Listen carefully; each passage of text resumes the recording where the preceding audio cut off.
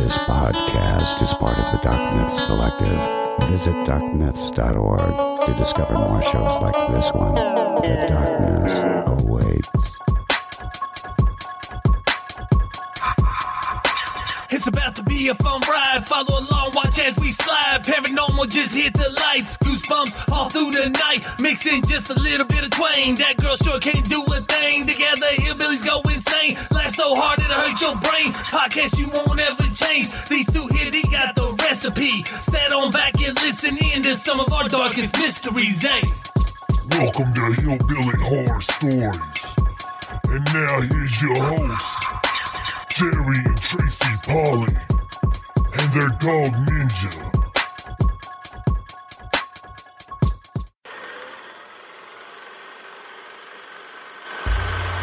Hi, I'm Jimbo, And I'm Terrence. and we are the host of the Tragedy of Cinema podcast, which is a family-friendly podcast mostly about older movies.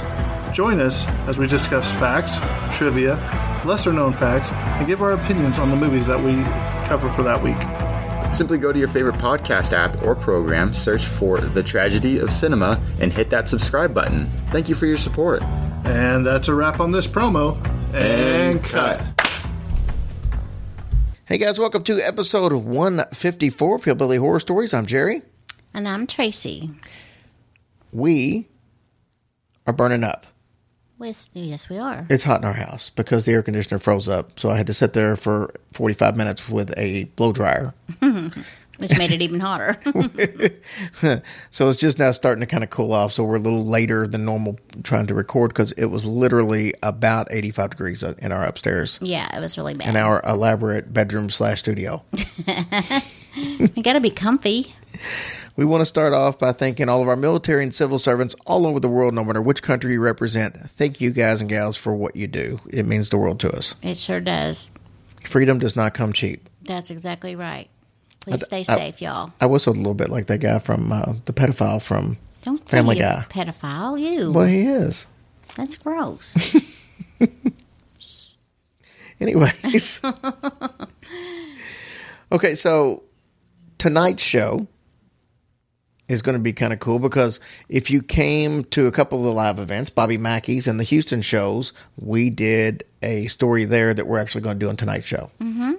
So if you've been to one of those shows, you've already heard this, but maybe there was so much going on you didn't pay full attention or the constant feedback from the system or something. Seriously.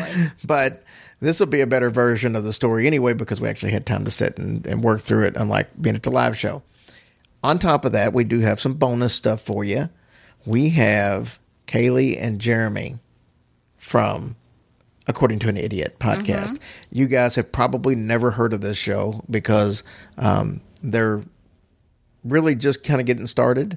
But I'm telling you, once you hear them, you will go and download and you'll start listening. Trust me on this one. I don't preach about every podcast we bring on, but the ones I do try to bring on and talk to you guys, it's one I really believe in. So I'm excited for them to get a little bit of notoriety. They've been trying to get their name out there, and it's tough. If you guys out there that are podcasters or just starting a podcast, you know how tough it is to get your name out there. We sure knew how tough it was. It doesn't matter how great your show is. If nobody knows to listen, it makes it very hard for you to keep it going. So Yeah, they'll be great. yeah, hopefully you guys will like what you hear and you'll go subscribe to the show and give them a really good week. All right. It's been one of those weeks. A lot of things going on. Where you heard all this stuff about the Mercury retrograde or whatever it's called, retrograde, where it's supposed to be something to do with Mercury for like the next month, where it just basically just screws everybody's emotions and all that stuff. Who knows? I don't know if any of that stuff's true or not. Some people are really into it. Some people aren't. But the reality of it is there are people out there who are struggling for whatever reason. And if you're one of those people, I want you to pick up the phone and call somebody and talk it out. Trust me, there are people out there who are willing to talk to you. They're friends, they're family members, they're us, they're people in the Hillbilly Horror Stories group, and there are people at the suicide hotline if you're so inclined to do that. 1-800-273-8255. And if you're more of a texter, 741-741. Just please talk to somebody before you do something that You won't regret, obviously, because you won't be here, but the people around you will wish that you had given them an opportunity. Absolutely. Please don't hesitate to call any time of the day or night. Okay, so are we ready for this story? We are ready. I think you guys are going to like this one. This was one that's not really common out there. The ones we were doing in the live shows were ones that hopefully a lot of people hadn't heard, and this one fit the bill. This one's got a little bit of everything in it, and it involves the Warrens a tad bit. So, All right, this is the story of 966 Lindley Street. It's in Bridgeport, Connecticut, and this began when Gerard and Laura Gooden adopted a 4-year-old little girl. She was of Native American descent. She was from up in Canada. Her name was Marcia. Now, you will hear some people say her name is Marcia, and it's spelt that way, but her name is actually pronounced Marcia. Our story is going to start in 1968. Now, let's keep in mind that the home was bought by the Goodens in 1960, so they've lived in this home for 8 years without any kind of incidents, okay? Mm-hmm. Marcia was a blessing to the family because the year before they adopted her, the Gooden's 6-year-old son had passed away from complications from cerebral palsy. That's terrible. Now, they chose to adopt because they were afraid of having another child with cerebral palsy. So rather than take that chance, they wanted to adopt a child that was in need already. And Marcia kind of fit the bill. So nice. She was an orphan, and the Goodens felt like she was the perfect choice for them. So for the next 5 years, there were no incidents in the house. But unfortunately, Marcia had her own incidents occurring outside the house. And these were not paranormal incidents. You got to keep in mind, in the 1970s, being a dark-skinned child, which she was because she was Native American, being a dark-skinned child in the 1970s was pretty rough. She was constantly bullied by kids at her school. One day, a group of these bullies actually started beating on her at school. Now, they had been doing this before, but this was a whole new level on this day. It was so intense that Marcia had to be put into a body brace. What the heck? Now, Laura Gooden was already very protective as a parent with losing a child, Yeah. as you can imagine, and now she's got this child that's being picked on in school. She decides that she's going to keep Marcia home from school for an extended period of time. It was about 6 weeks into this that the incidents started occurring in the house that are more of a paranormal nature. Oh, bless her heart. She can't escape anything. So it's late autumn of 1973. That's when the first incident was recorded. So it began as gentle knocking sounds shortly after Halloween. Like on the door? Like the front door or what? Or Yes, not? from the outside. Okay. And I almost read that wrong because I almost said that was genital knocking sounds. That would have been completely a different haunting. So Gerard, the dad, he didn't think much of it at first. He just assumed that it was the neighbor kids just trying to start trouble because that's what they were used to having with Marcia. The most frequently heard noises was when he was getting ready for work in the morning. And this was like early, like 5, 6 o'clock in the morning. Though he thought it was kids, he never caught anybody in the act. They did have a specific set of neighbors, though, that they suspected. Mm-hmm. As time went on, the knocking became louder and more consistent. The neighbors that they had suspected on doing the knocking actually moved out of the neighborhood, and the knocking stopped for 2 weeks.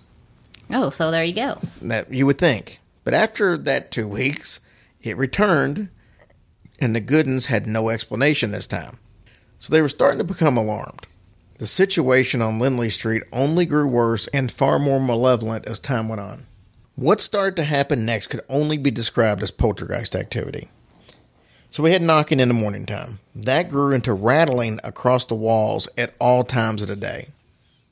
Now, when I say rattling, I literally mean like the walls were shaking. Oh. To the point to where they were rattling. Doors started opening and closing on their own. Maybe it was an earthquake. I don't think they have very many earthquakes up in like the Northeast. They don't? No, that's more of a California thing. Oh. I thought the whole world could have an earthquake, Well, the whole world can have an earthquake, but I mean, as far as actual, like fault lines and things like that. Or right? no? Yeah, there's fault lines and stuff. We can have earthquakes here, but like, Okay, so I guess theoretically, yes, it could have been, but no. probably not. What's the old poltergeist? Right. Let's stick with the poltergeist since that's the stories we're doing and not meteorology. That's true. Okay. Okay. So they would then leave the house and come back only to find that objects in the house had rearranged themselves. So they leave, they come back, and things are in different places than they were when they left. Well, I mean, maybe they didn't like the arrangement of the furniture. It's possible that it wasn't feng shui and they Yeah, wanted to go a different yeah. route. In some cases, they were moved to entirely different rooms. Objects began to levitate in front of people. Ooh, that would be so cool.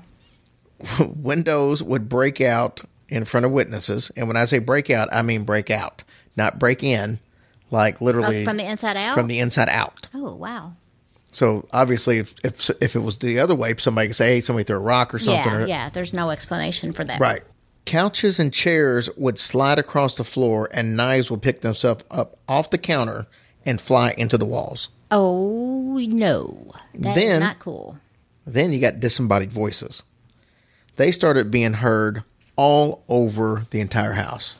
I wonder what they were saying. They were saying, ooh, I wish I had a body. They might not have said that. Oh.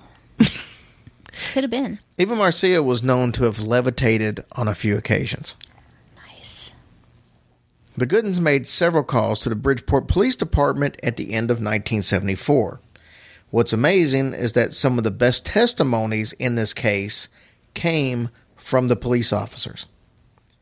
The things that they saw at this house were recorded in all of their reports, which are still on record today. There were 2 stone lion statues. You've seen these things, right? Yeah. A lot of people have them in the front of their house, and that's where these were, right in the front of the house. Officers said that these lions turned and followed them with their eyes when they showed up at the house. Wait, like the whole thing turned, or just his eyeballs? Well, I don't know, but they made it sound like the whole thing, like the whole head turned. Ooh. I would have pulled out my pow pow. That was my gun, in case y'all didn't know. Other officers said that they could hear the lions roar as they got closer to the house.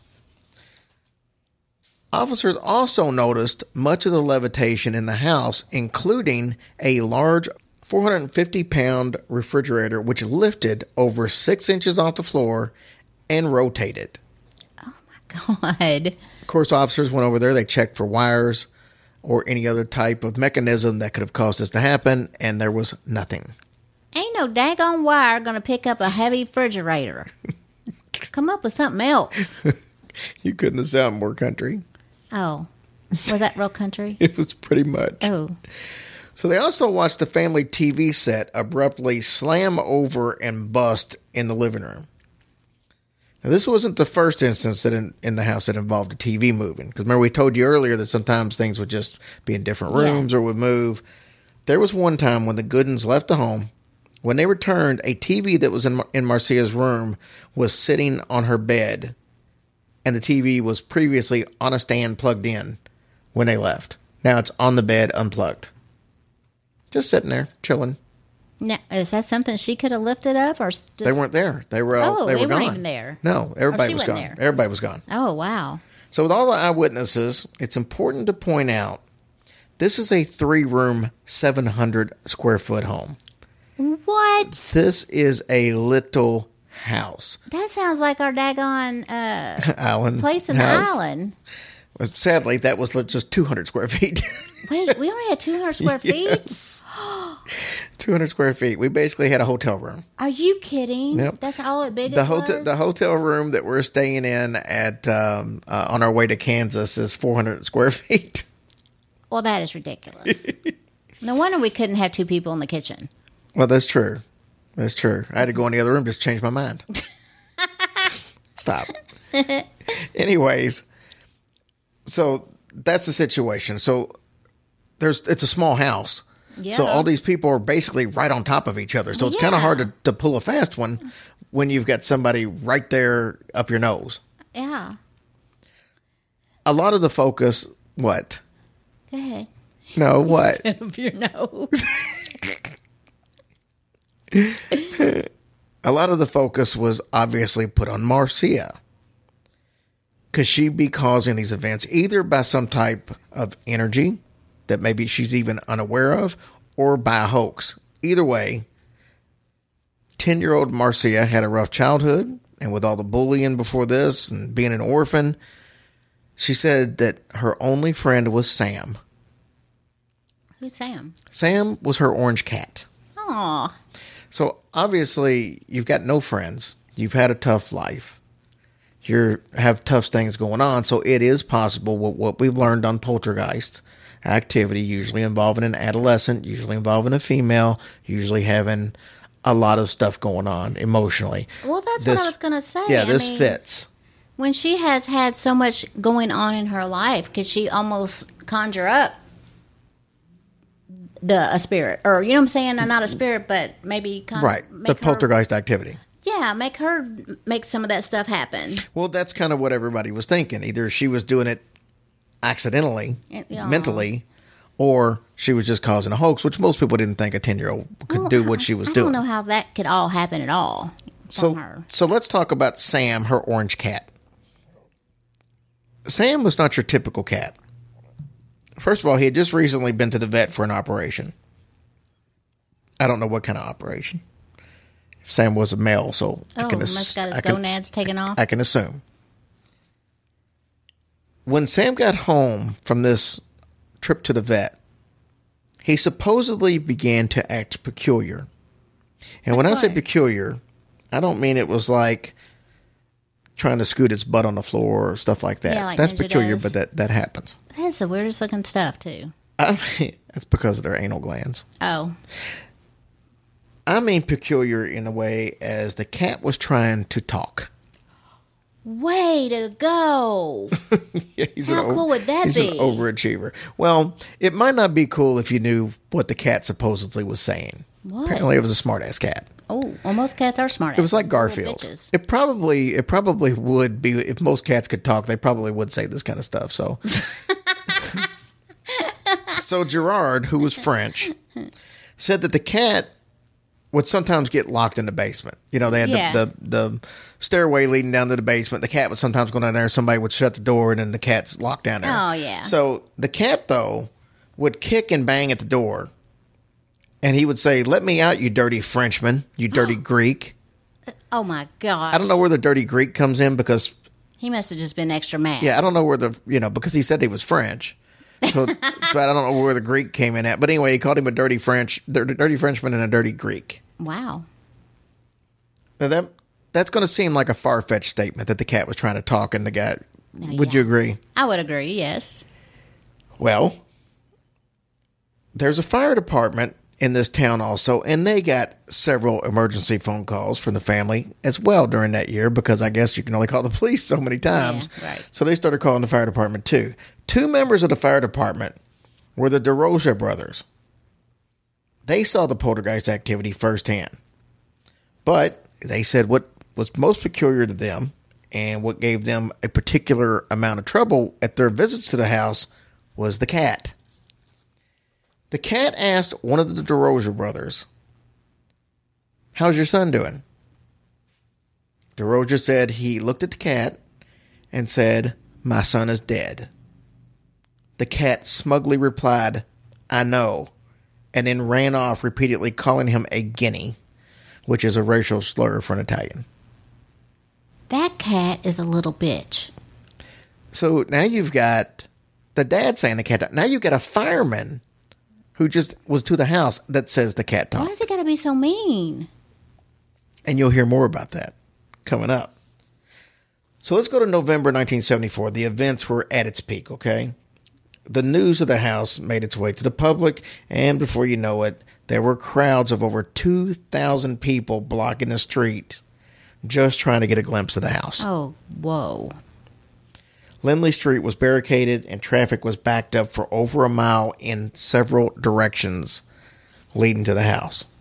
Some would stay until nighttime, and some of these people that stayed out there said that supposedly there were some decorative swans in the front yard which would make unearthly sounds. I don't know if they had like a concrete zoo in their yard or what, because first they had concrete lines, now they got concrete swans. But so, I mean, most of the people were just coming to see the house or the cat? Well, I don't think anybody really knew about the cat. They were just coming because there was word of all the paranormal stuff going on, and the police coming, the fire department out there on a regular basis. I'd totally be there for the talking cat myself. Yeah, I would too. Yeah. I would too. It would make a good Disney movie. It would. They had a Disney movie about a talking cat, right? Oh, I'm sure. Wasn't it the cat from outer space, or I don't know. Anyways, I'm not a Disney guy. No. So anyways, priest, policeman, and firemen said that while most of the events happened while Marcia was in the rooms, several events happened when she was not in the room or in the house at all. So that kind of makes it tough to pin her down when some of this stuff happened when she wasn't even in the house. Yeah. So at this point, who are they going to call to come to the rescue? Lorraine Bobbitt. She was close. Lorraine and Warren. Yeah. And her husband. But that just rolled right off the tongue. What's her husband's name? I don't know. Lorraine and... I don't know. I forgot. Ed. Oh, Ed. How can I forget? I'm sorry, Ed. I forgot your name. Rest in peace, Lorraine. So both Ed and Lorraine said while they were in the house, they experienced this poltergeist activity. Ed said, a matter of fact, it is Marcia's unhappiness that caused the disturbances. It may have been a combination of a psychic disturbance caused by her angry aura and an evil spirit attracted by that aura. There is definitely something inhuman in that house. I mean, I could see that. I wasn't through with my quote. Oh, dang. Excuse me. Pretend Tracy didn't interrupt. As far as we are concerned, there are definitely evil spirits in that house. Would you like to contribute something? So at the end of these incidents, there were constant visits by police, firemen, the Warrens, and priests. In and out, in and out, in and out. Yeah. Lorraine said that never in her life had she seen so many firemen and policemen get down on their knees to receive a blessing by a priest just for doing their job. Ooh. That's some serious stuff right there. She said they were really at God's mercy in that house, and they knew it. There's a reporter by the name of Tim Quinn. He was sent out there to investigate. So he gets there, and he sees this huge crowd. He's told that there's a religious rite being done in the house right now by the Warrens and the priest. So the Warrens come out, so he goes in. One thing he remembers is seeing a leather chair sitting on a rug. And it was one of those rugs that if you rub it, it leaves like a mark one way. You know what I mean? Yeah, yeah. It's just like, it's dark this way, and then you rub it back this way. But it's how good you feel after you've vacuumed your rug and it looks so nice. Right. Yeah, like that. So it's one of those types of rugs that you could just rub one way, it changes colors, and blah, blah, blah, blah. He goes and he notices that the back of the chair comes down towards the ground. Think about it. Leaning back. Oh, okay. Yeah. It scoots forward on the back two legs, but it doesn't leave a mark on the rug, which would have been impossible for this kind of rug. Mm-hmm. He said it was a strange and eerie experience. Keep in mind, this guy was a huge skeptic. Yes. And was kind of a little ticked off that he got sent here to cover the story anyway, because it was just all BS as far as he was concerned. At one point, two of the neighbors got so fed up with the exposure going on and not being able to get to their houses and the crowds and everything. That's annoying. They tried to burn the house down. I did not know you were going to go there with that. Well, probably not the smartest move, considering police and firemen are there on a regular basis and 2,000 bystanders outside. Yeah, that was pretty stupid. So needless to say, they failed miserably. Then the case was suddenly solved. The police chief came out and said Marcia had confessed to doing all of the activity herself. There is no way that she did that. Before you know it, the crowds went away. Oh. And things began to get back to normal in the neighborhood. So the police lied, in other words, just to get people away. Well, you would think that it's just a big hoax, but you're onto something. Oh. Right there. You see, the city was putting all kinds of pressure on the police to rectify the situation as soon as possible because the crowds were a huge problem for safety reasons. Well, of course. You know, you had the traffic backed up for miles. You had which that's a problem if you need to get somewhere. Like an ambulance, an ambulance, something like that. Or whatever, to try to get to and from. You had all those streets blocked. People couldn't get to where they're going. So this takes extra police that had to be out there managing the crowds. Yeah. You know, it's just, and the fire department were constantly running in and out of there. So, I mean, if they were needed somewhere else, there they are stuck. So, yeah, it was, you know, a deal that they said it was a hoax to fix the problem. The reality is that there were still police and fire department and priests in and out of that place on a regular basis. No policeman ever recanted their reports. So remember, we said there was all kinds of, none of them ever said none of that ever happened. So how could Marcia have made a 450-pound refrigerator levitate? There's no way. How could she levitate? Come on now. Right, she couldn't. Sometimes she wasn't even in the room or the house. Now, we mentioned that this was a very small house, packed with witnesses. It would have been impossible for a 10-year-old to pull this off. It was understandable why the police chief, Joseph Walsh, did what he did. The disruption went way beyond the block for miles and all the traffic and barricades, obviously. And then not to mention the people that were just causing mischief out there. You got people trying to burn houses down. You got, you know, whatever was going on out in the streets. It just needed to be done. So police continued to offer protection to the family. The chief also required police officers of this case to participate in a scientific study by two different agencies, the Psychical Research Foundation and the Spiritual Frontiers Fellowship. Obviously, the authorities didn't believe in their own hoax explanation. The study concluded that the events were due to poltergeist activity.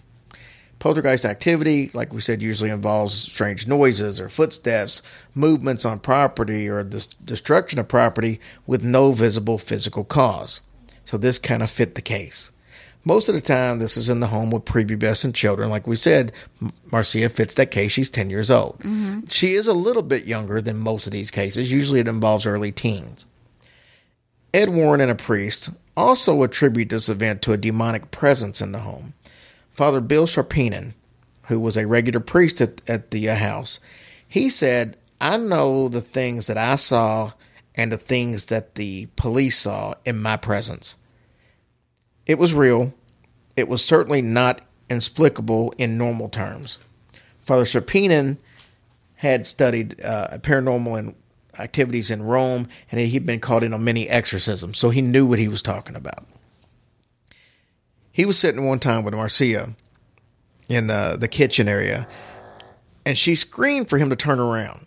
Just then, a huge bureau, like a giant chest, slid rapidly around one side of the room to the other side. No one around it to touch it, and it weighed a ton. It just slid like it was nothing, like, you know, a giant just pushed it. Man. So later, while they were in the basement, he heard an ugly voice singing. He found the sound coming from Sam, this cat. This damn cat was talented. He was America's Got Talent or something. Good talent. Ready. A seminary student wrote a 22-page report on this. He witnessed Marcia sitting in a lawn chair that just slid backwards and tumped over. He noticed a plastic crucifix explode into several pieces. First of all, if you're going to have demonic entities in your house, spring for the good metal crucifix. Don't go with the plastic. I'm just saying. Yeah, that's true. You know, there's some things you don't go cheap on. Yeah. And that's one of them. I would agree. Underwear and crucifixes. Yeah. Don't go cheap. I agree. Then he said, in his report, the family cat sang Jingle Bells in an inhuman voice. Now you got 4 people saying they heard this cat talk or sing. Mm-hmm. That's unheard of. I would have expected it to sing that song, "Hello, my honey, hello, my baby." No, that's just a frog. Okay. Frogs Don't take that song from that frog. That's all I got. It's that song. Shortly after all this commotion, the family moved out of the house. Marcia moved to Ohio as soon as she was old enough, like literally like 18, she split, moved to Ohio. There was a lot of family problems, but nobody is really sure why she upped and moved. Nobody knows if it had anything to do with the case going on here or if it was just other stuff that teenagers would go through with their parents.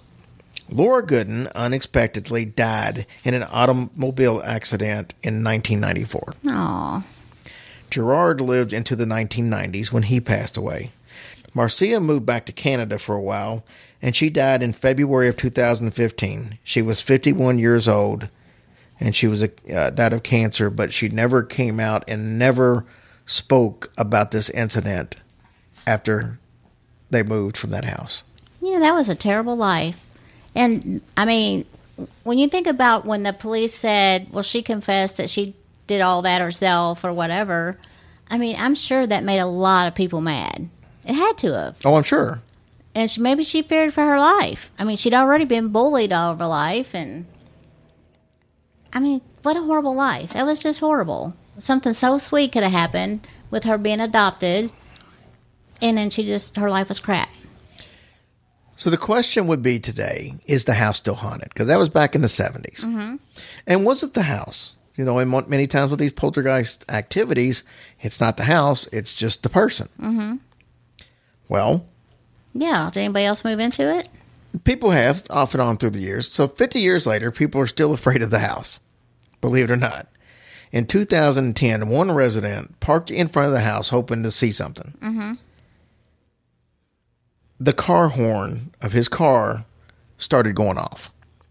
Not in a usual way of just going off like when you hit the panic button or whatever the deal was. It was in different tones. The sound was truly evil and terrifying. It would start and be loud and then low and then slowed down, and you know what I'm talking about? Oh, yeah. So it didn't sound, it sounded like That's demonic creepy. something. It didn't sound like something out of Christine or something like that. He said that it sounded like the sound was actually coming from everywhere in the car all at once, instead of like just from the front. And then, just like that, it stopped. So that's when he got the hell out of there. Bingo. He split. Yeah. That's such an interesting story. So that's the story of 966 Lindley Street. Man. It's so hard to believe that things these people go through. I know it. And like probably on a daily basis, and we just never know of any of it. Oh, that's what I'm saying. We run across these stories all the time that nobody's ever heard of. We've got one that we're going to start doing at all the future live shows that, I mean, I've heard it on one podcast, and that's it. Mm-hmm. I've not heard anybody. I've not seen videos on it. It was actually pretty hard to find stories. We did the story for the Indianapolis poltergeist, which was an awesome story when we were up in Indy. But I mean, I can't even find a podcast on that. Not one podcast. So when we do it on here, it'll be the only one that I know of. Oh, cool. That was one of the hardest stories I've ever found to research. Mm-hmm. So yeah, there's a bunch of cool stories out there that nobody ever knows about. Right. And like that Indianapolis poltergeist, that happened in 1968. Mm-hmm.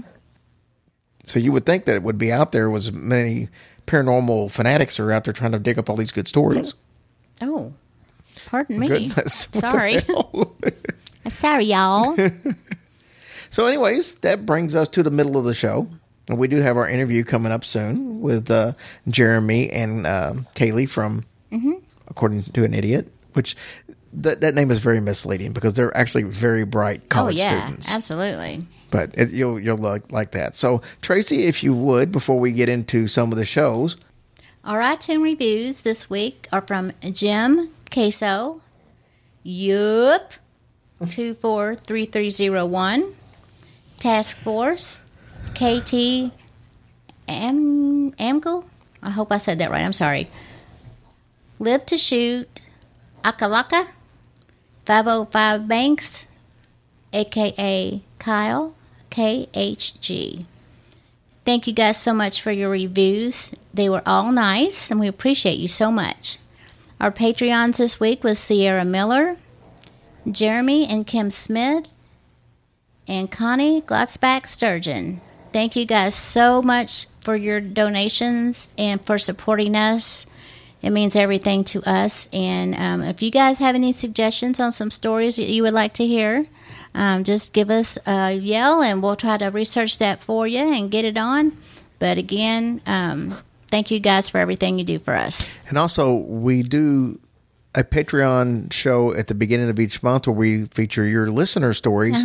So if you have listener stories, send them to us and we'll get them on the show. Sometimes we'll call you and have you tell us the story if you're so inclined, which we love doing that. And if you'd rather just us read it, then we can do that. But get us those stories because we'll be doing that in about 2 weeks. Yes. Love you. Love you. All right, let's talk real quick about live shows. The August shows. The first one is the Sally House show, and we only have 1 ticket left. Yes. So if you're just single and want to come up there, single lady, wanting to meet Justin, there you go. That's normally what happens. But if you need 2 tickets and you decide you want to go and you need an extra ticket, we'll make that happen. It won't kill us to have 1 extra ticket in there. We'll find a way to make it work. And usually at these events, there's usually a couple people that somehow couldn't make it. So it'll work out if we need to do that. We're so excited to meet you guys. We cannot wait. I was just telling Jerry earlier, I'm like, oh my gosh, I cannot even believe that's like 3 weeks away. That is insane. And then like 2 weeks later, we have the August 24th birthday show with Tony Bruschi from Real Ghost Stories online. We're very excited about that one too. And that this has been a fun year so far. Yeah, and this one's one that if you haven't bought your tickets yet, it's worth making the trip to Lexington for this because we got a couple of surprises in store that people don't know about yet. Tony Bruschi's going to be there. Tony's never done a live show yet, ever, in like 6 years of doing this show. Isn't that funny? That's so funny. And we've got him here to do one. So if you want to hear Tony live, this is the place to come check him out. Yeah. And like I said, we're going to have some fun that night. We'll probably have a big birthday cake and all kinds of stuff. It's going to be a party. Unlike any of our other live shows, this one will be different because we're going to treat it like a party. Yeah, absolutely. Can't wait to see all of you guys. And then, we got the Mothman thing coming up in October. A few little hiccups on that. It'll be fine. Don't worry about it if you've got tickets. We're good. There's no probably. The venue we were at closed down. So we've had a rash of that. That seems to be an occurring event with us for some reason. But I'm going up. I'm driving 2.5 hours to West Virginia to meet with the owner of the Low Hotel, which is a haunted hotel. Yeah. And I think we're going to get it worked out to have the event there. So it's going to be even better. Yeah, absolutely. When it's all said and done. Woohoo! Okay, let's take a quick second, by second, like 30 minutes, and listen to Kaylee and Jeremy from According to an Idiot. This is really cool because they tell us the story, the origins and stuff of black-eyed children, tell us a couple of black-eyed children stories, and they're spooky. Mm-hmm. And I don't like black-eyed children anyway. Oh, I don't either. But these are spooky stories, and they do a really good job of telling the story, so check them out, and we'll be right back. Hey, guys, I've got some podcasters that I wanted to bring on, and normally I don't just reach out to podcasters, but this time I felt like I needed to. This is Kaylee and Jeremy from According to an Idiot. Did I get that right? Yeah, that's correct. Did, According to an Idiot. Okay. Now, this show, they wrote me and said, asked for a little bit of advice, and normally when this happens, I tune in, and I usually got a laundry list of things that I think can help the show that we might be able to work on from sound or whatever. I didn't find that on this show. When I turned on this show, I was immediately entertained. I thought the production quality was fantastic, and it seemed like the level of quality that you would hear out of the big name podcast out there. So I just want to say, first and foremost, you guys do an awesome job for a fairly new show. Wow, you got me blushing hardcore here, Jerry. Yeah, it's crazy to hear. I've been such a fan of your show for so long, and to hear you say that is a little bit bizarre, Yeah, it definitely doesn't feel like reality. Yeah.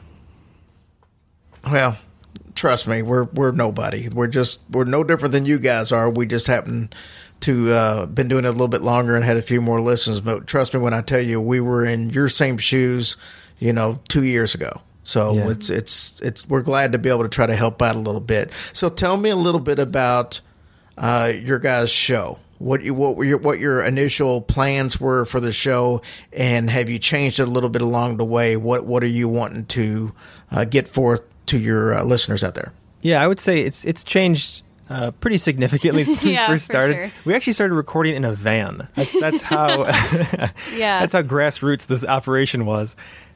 So when we first started, we kind of I think we were talking one day about whether or not vampires could have kids into their old age. Some crazy question we were theorizing. I remember exactly what it was. It was if you could see a vampire through a two-way mirror. Oh, yes, yeah. Because I thought, like a mirror, you can't see a vampire. So, like, with a two-way mirror, would you be able to see through it and see a vampire? And we were just kind of like, I don't know, just kind of like rambling on about this and talking about it for quite a while. And we banter off each other very well. Like, we play off each other. Yeah. And I was just kind of like, hey, Jeremy, this, like, YouTube thing we were trying out, maybe we should just go for a podcast instead and try that out. And we kind of had our own interests as far as what we wanted to cover. Jeremy was definitely more of like the creepy, spooky type of vibe, and I was more science. Yeah. I really like science and that kind of thing. So in the beginning, we had like Science Corner that I would go over, and then Jeremy would kind of cover something maybe more on the fringe. Supernatural. I had a segment called Spook Squad where like I would bring a scary story for the week. And in the early days, it was kind of rough. It was, again, it was in a van, so there's only so much you can do in a van. And then we slowly sort of said, let's narrow it down. We both really like the paranormal and spooky stuff, and we have fun with it. And so a primary focus of the show is to tell a scary story, but we both bring our own stories. They typically cover a certain theme. Right. And we tell them to each other. We normally have minimal information so we can get our natural reaction to that story, live on the mic. So it's a really fun time for us, and I hope that it translates for the listeners. But we just love it. Yeah, it's definitely a good excuse to hang out with a buddy. Yeah, exactly. It's a good way to get to know your friends, I think, having a podcast. Yeah. Well, I guess that leads us right into what we're going to do next. You guys have prepared a story for us, so these listeners out here are going to get a chance to hear a little taste of your show, so I'm going to just turn the microphone over to you guys and let you tell us some interesting things.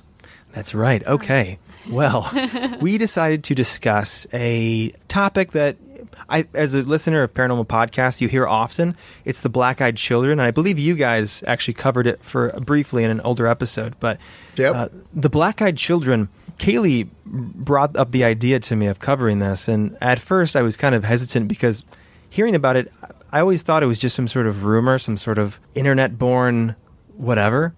And looking into it, it's more interesting than I thought it was. It's definitely spookier. It's definitely scarier than I imagined. It's definitely one of those you hear people talking about it, and you just kind of believe their genuine reaction to where you're kind of led to believe in it as well. Yeah, exactly. Like reading personal stories. Like I was getting like goosebumps and chills, and I don't usually get that way. Yeah, so reading about that kind of stuff.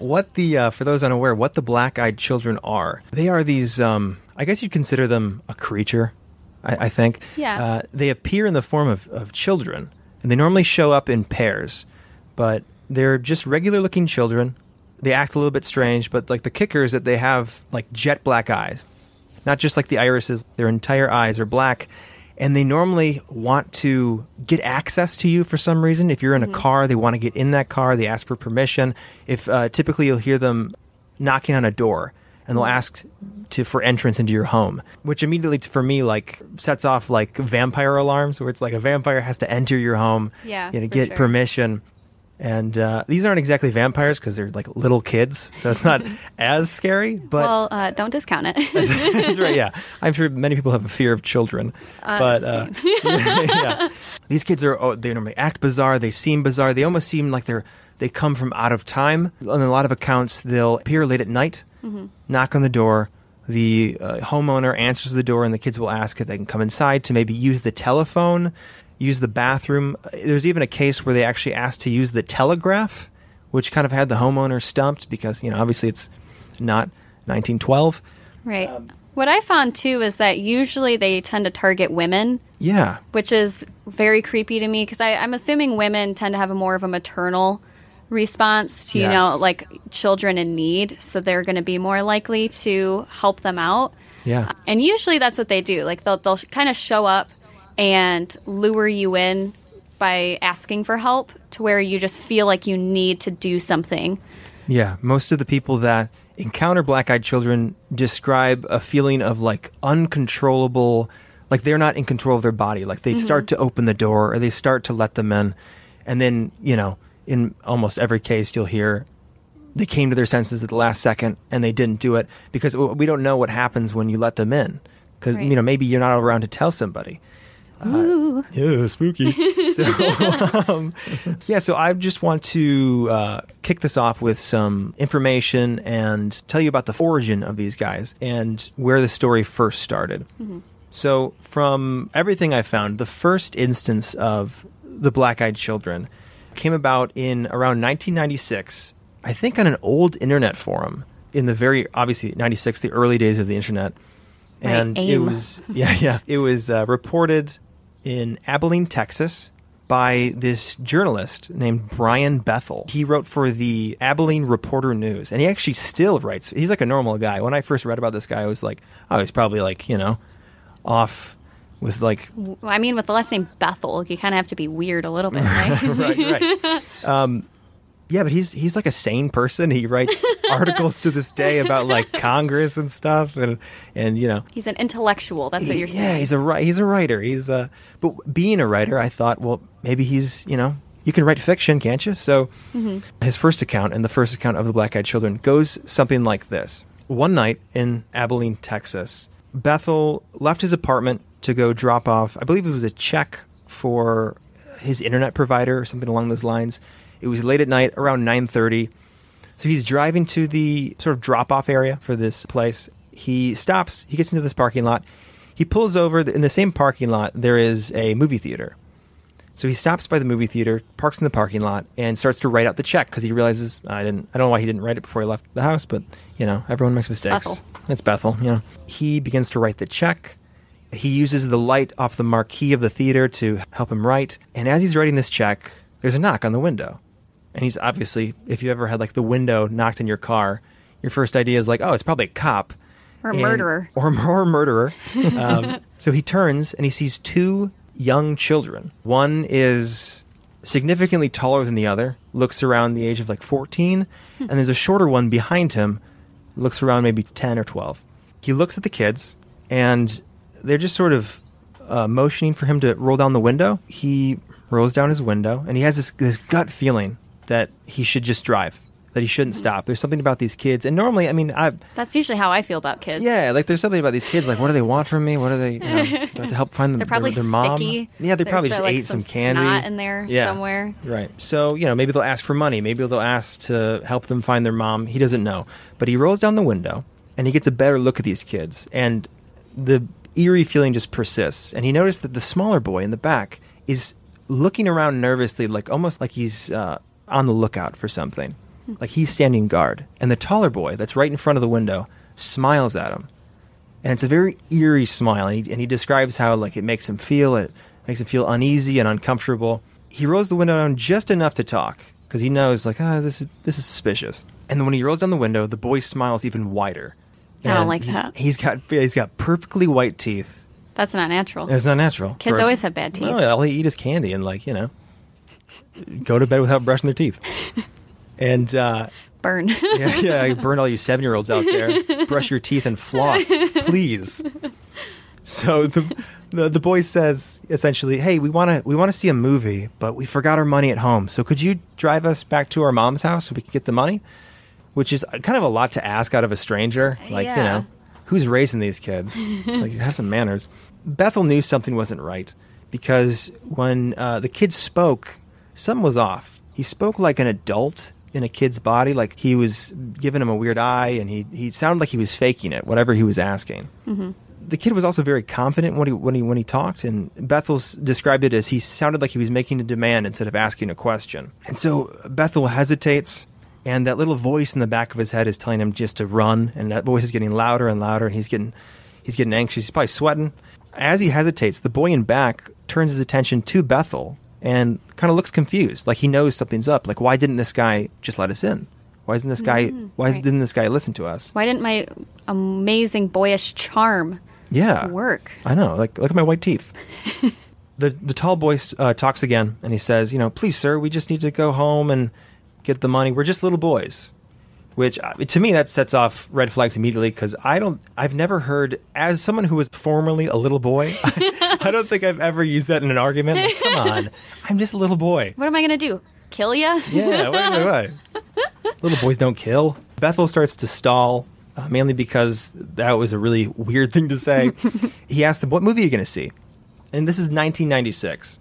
And the boy says, Mortal Kombat, which is a video game that was adapted into a movie. I don't know if you've seen the movie, but it's terrible. And I'm assuming, yeah. Yeah, it's the 90s. Remember, it's 9:30. So he checks the marquee, Bethel does, and he sees the last showing of Mortal Kombat started an hour ago. Also, isn't Mortal Kombat like an R-rated movie? Well, this is a pretty tall kid, so maybe he passes. I don't know. The tall boy says, we can't get into your car unless you let us in. We got to get to our mom's house. Just drive us to our mom's house, and then we'll be gone. We'll be out of your hair. Everything will be fine. And Bethel finds himself falling into this sort of trance. Mm-hmm. And before he knows it, his hand, out of his control, is inching towards the lock on the car door. Right. And he's starting to open the handle. Go over and slap him. Yeah. Don't disrespect me like that again, yeah. You tall boy. That's right. Don't tell me what to do, please. When Bethel snaps back out of that trance, he notices that the boy's eyes, there's something wrong with them. They're totally black, both of them. Their eyeballs are just jet black like obsidian. So he starts to freak out, and then the boys start to freak out. They get louder, and they start asking him again and again. And the tall one says, we won't hurt you. This is actually a direct quote. We won't hurt you. You have to let us in. We don't have a gun. Which, again, excellent arguing from this kid. We're just little boys. We don't even have a gun. Oh, right. I mean, what am I going to do? No? Yeah. Strangle you with my child hands? Yep, exactly. Whenever I want someone to do a favor for me, I say, hey, can you wash the dishes? I don't have a gun. I don't have a gun. I mean, this is America. Come on. That seemed to be enough for Bethel to kind of, throw the car into reverse and step on the gas. And he just sort of speeds backwards through the parking lot. And when he looks back outside of the theater, there's no one there. And there possibly never was. So that was the first ever report of the Black-Eyed Children. And from there, from 1996, there seems to be a lot more to the story that is continuing. Yeah, what did you find on that, Keely? I mean, I was born in 1996, so I feel like my birth probably spawned all these children, all the demons. I think, yeah. Straight out of my mother's womb. The curse of Kaylee. That would be cool, right? No. Your name is forever known as a curse. No, I kind of scoured the internet, as one does for creepy stories. Yeah. And I actually stumbled upon a whole subreddit that's dedicated to Black-Eyed Children stories. Okay. And there's one that, for some reason, really stuck out to me. I don't usually get, goosebumps or, hair standing on the back of my neck. But this, I don't know what it was. In this story, I just felt like I could relate to the girl a lot. Okay. I could definitely see myself in this situation, which I think is why it kind of affected me the way it did. But this story takes place in Alabama, and it's a young adult, lives on her own, has her house. And she was just kind of hanging out in the living room. She was reading some Black-Eyed Children stories, actually, and some real-life Men in Black stories. So she's already kind of a fringe enthusiast, yeah. She explained that while she really likes to read those stories, she never actually believed in the paranormal. Okay. She was actually a strong cynic. Yeah. Yeah, strong skeptic for sure. But she has 2 dogs with her, and one of the dogs went towards the door it needed to go out, but it started growling at the door. And she was already kind of unnerved about this by, reading kind of creepy stories. Yeah, and totally. Her dog was a puppy, so it never, by puppy I mean 6 months. So it never had growled at anything before. Okay. So this was kind of a red flag. And then shortly after that, her other dog started just trembling and whining. God. And this dog was much older, so this was definitely out of the norm for both of the dogs. Yeah. So instantly, it's you're reading creepy stories. Yeah. You're in a living room. Yes. All the lights are off. Mm-hmm. All of the blinds are closed. It's 2 a.m. It's the worst thing ever. It's the worst situation. Your dogs are freaking out. And then pounding on the door started. Okay. dogs usually, get excited, especially if they love people. Knocking on the door means people are going to come. So they're going to get all hyper and they're excited. They're going to start barking and freaking out naturally. They didn't do this. They ran away from the door. Oh, God. When the pounding started.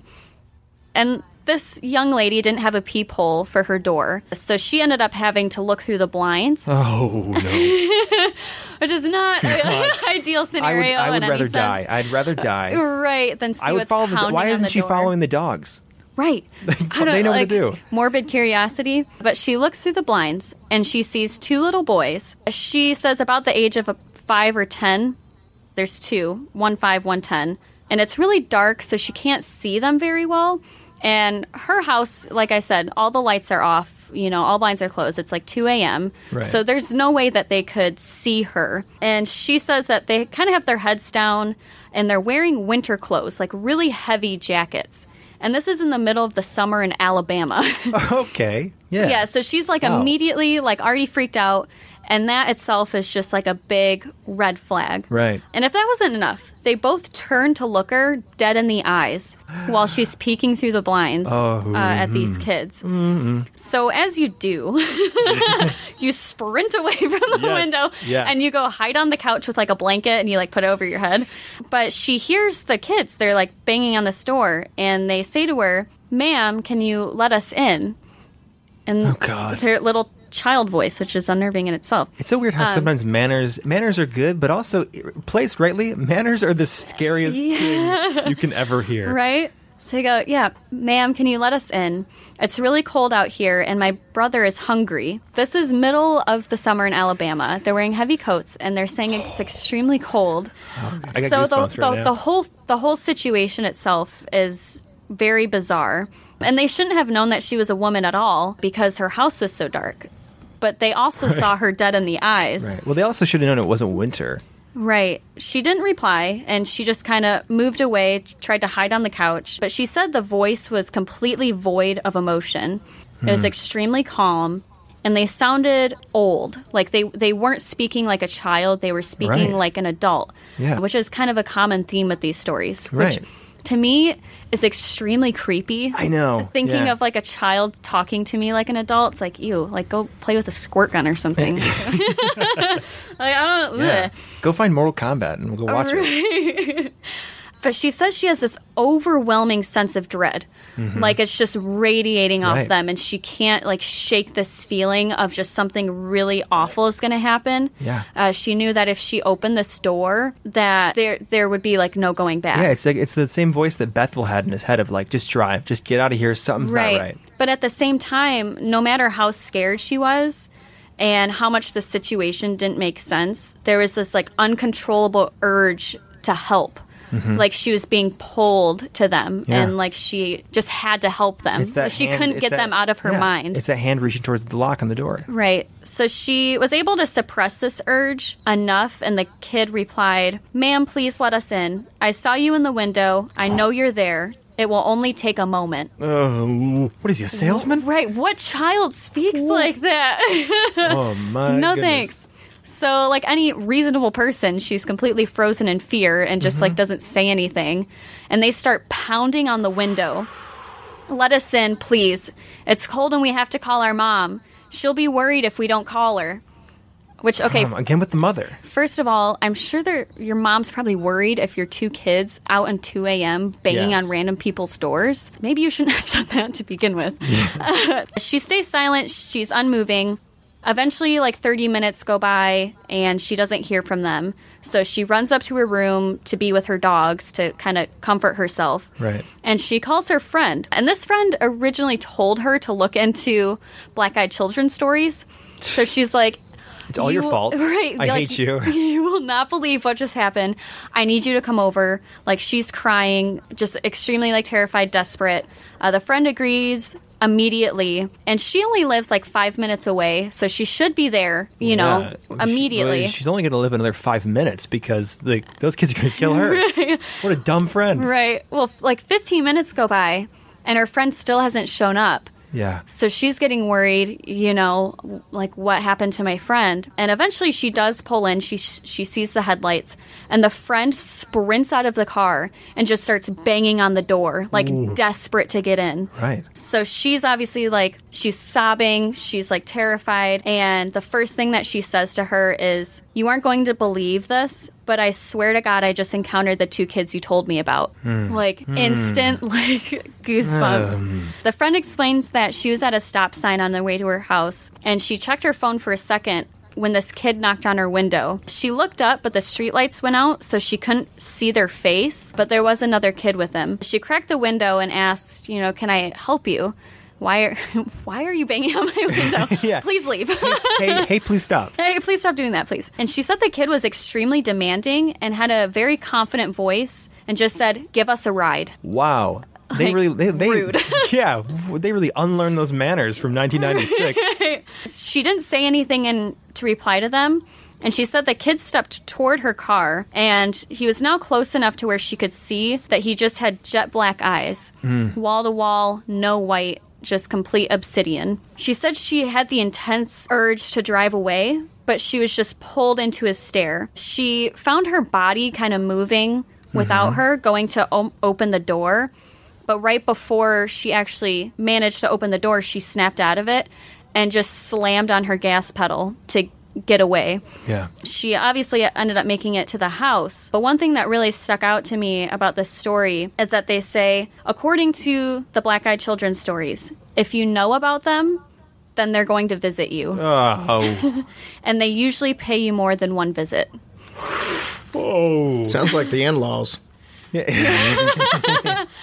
So that in itself, it's like, I have a feeling. I don't like. I'm going to get some child to visit me. We just ruined our weekend. That's what we just did. Right. I'm going to be like petrified. Okay. Well, sorry, Jerry. Sorry, Jerry. Sorry, viewers. Yeah, everybody. I did look into another story that kind of had some more information that I would like to share. The story I was reading was based in Ireland. She had an encounter with a black-eyed child, and she called her grandmother, who lived in like the 1910, 1920s. And she had a lot of information about the Fae, and she felt the black-eyed children felt into the Fae category. Aren't the Fae fairies? Yeah, From like Gaelic folklore? Right. So they're like fairies, which essentially just means otherworldly Yeah, like spirits. type spirits. And the grandmother explained that there are 2 groups to the Fae. They're the evil Fae who collect souls, specifically of children, to act as slaves to the Fae king. And then there's also the kind Fae who like and help humans, but those are boring, so we're not going to talk about those.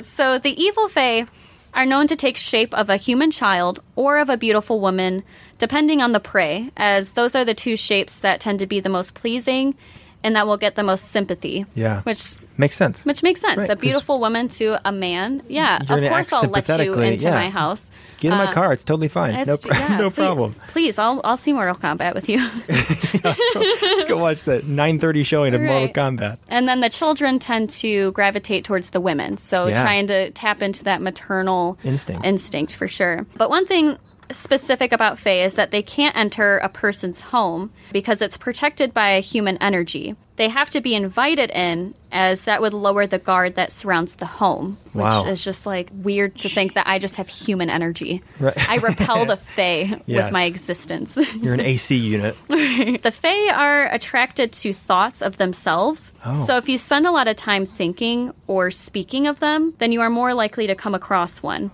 Which kind of There we go. plays into the thought that you get more than one visit, because if you get visited once, of course you're going to think about it Yeah, they know where nonstop. Yep. Like, that's the best house on the block. Right. Yeah. And then if you know about them, then they're more likely to visit you because you're going to be thinking about them. Right. Luckily, we do have some deterrents to spooky black-eyed children. Old Nan says that in order to protect yourself, you can salt your windows and doors and sage the inside of your home. So I Okay. guess to I don't know, and Yeah. to double up on that human energy repellent, you can also Yeah. get that sage repellent and the nice Just go on down salty to, windows. Just go on down to Home Depot and buy yourself some sage. It's like at a the discount windows price. are, the kids are pounding on the windows and they notice the salt and they just Yeah. have to lick it up and they run away. Like they're like snails with the Satiated. slugs with the salt. And she says that the origin of the Fae or black-eyed children is likely from Americans bringing relics from the fairy hills from Ireland to America. Yeah. So they probably brought the Fae along with them. Through Ellis Island and all that, the big immigration in the yeah. early 20th century. Wow, So- that's spooky. Sorry, Americans. Yeah, sorry guys, we're stuck with them. Yep. And now that you know about them, expect a visit. So that just about closes up our Yeah, our little segment. segment of the Black-Eyed Children. I don't know. If you like that, then check us out. I Yeah, guess. we got more stories for you. Yeah. Well, and that was a pretty good demonstration of what your show is. I mean, like I said, I've listened to several episodes, and you guys do a little bit of talking back and forth before the story. That's really fun banter. I enjoy that as much as I do the stories. Oh, And then the stories themselves are pretty fun. So I mean, I love the show, and I think this was a good representation of what you get when you tune in. Awesome. Thank you, Jerry. Yeah, I'm glad you enjoyed it. I'm glad you like us in general. Yeah. That's pretty awesome. Thanks for talking to us. Guys, tell everybody how they can keep up with you on social media and how they can find your show. If you did enjoy listening to this, you can get in contact or you can listen to our podcast anywhere podcasts are available, pretty much. Spotify, iTunes, Google Play. You can follow us on Twitter at Idiots Accord, and we also have a Facebook and Instagram at According to an Idiot. And we also have an email address. So if you want to get in contact with us or suggest topics or just want to say hello, our email is accordingtoanidiot@gmail.com. Kaylee, Jeremy, it's been awesome having you on. I'm glad we could put this together in such short notice because we actually just done this, in the last 2 days. So it's been fun. Well, thank you so much for the opportunity. This was it's so bizarre to be on Hillbilly Horror Stories because I'm such a fan of the show. I know. I never thought it's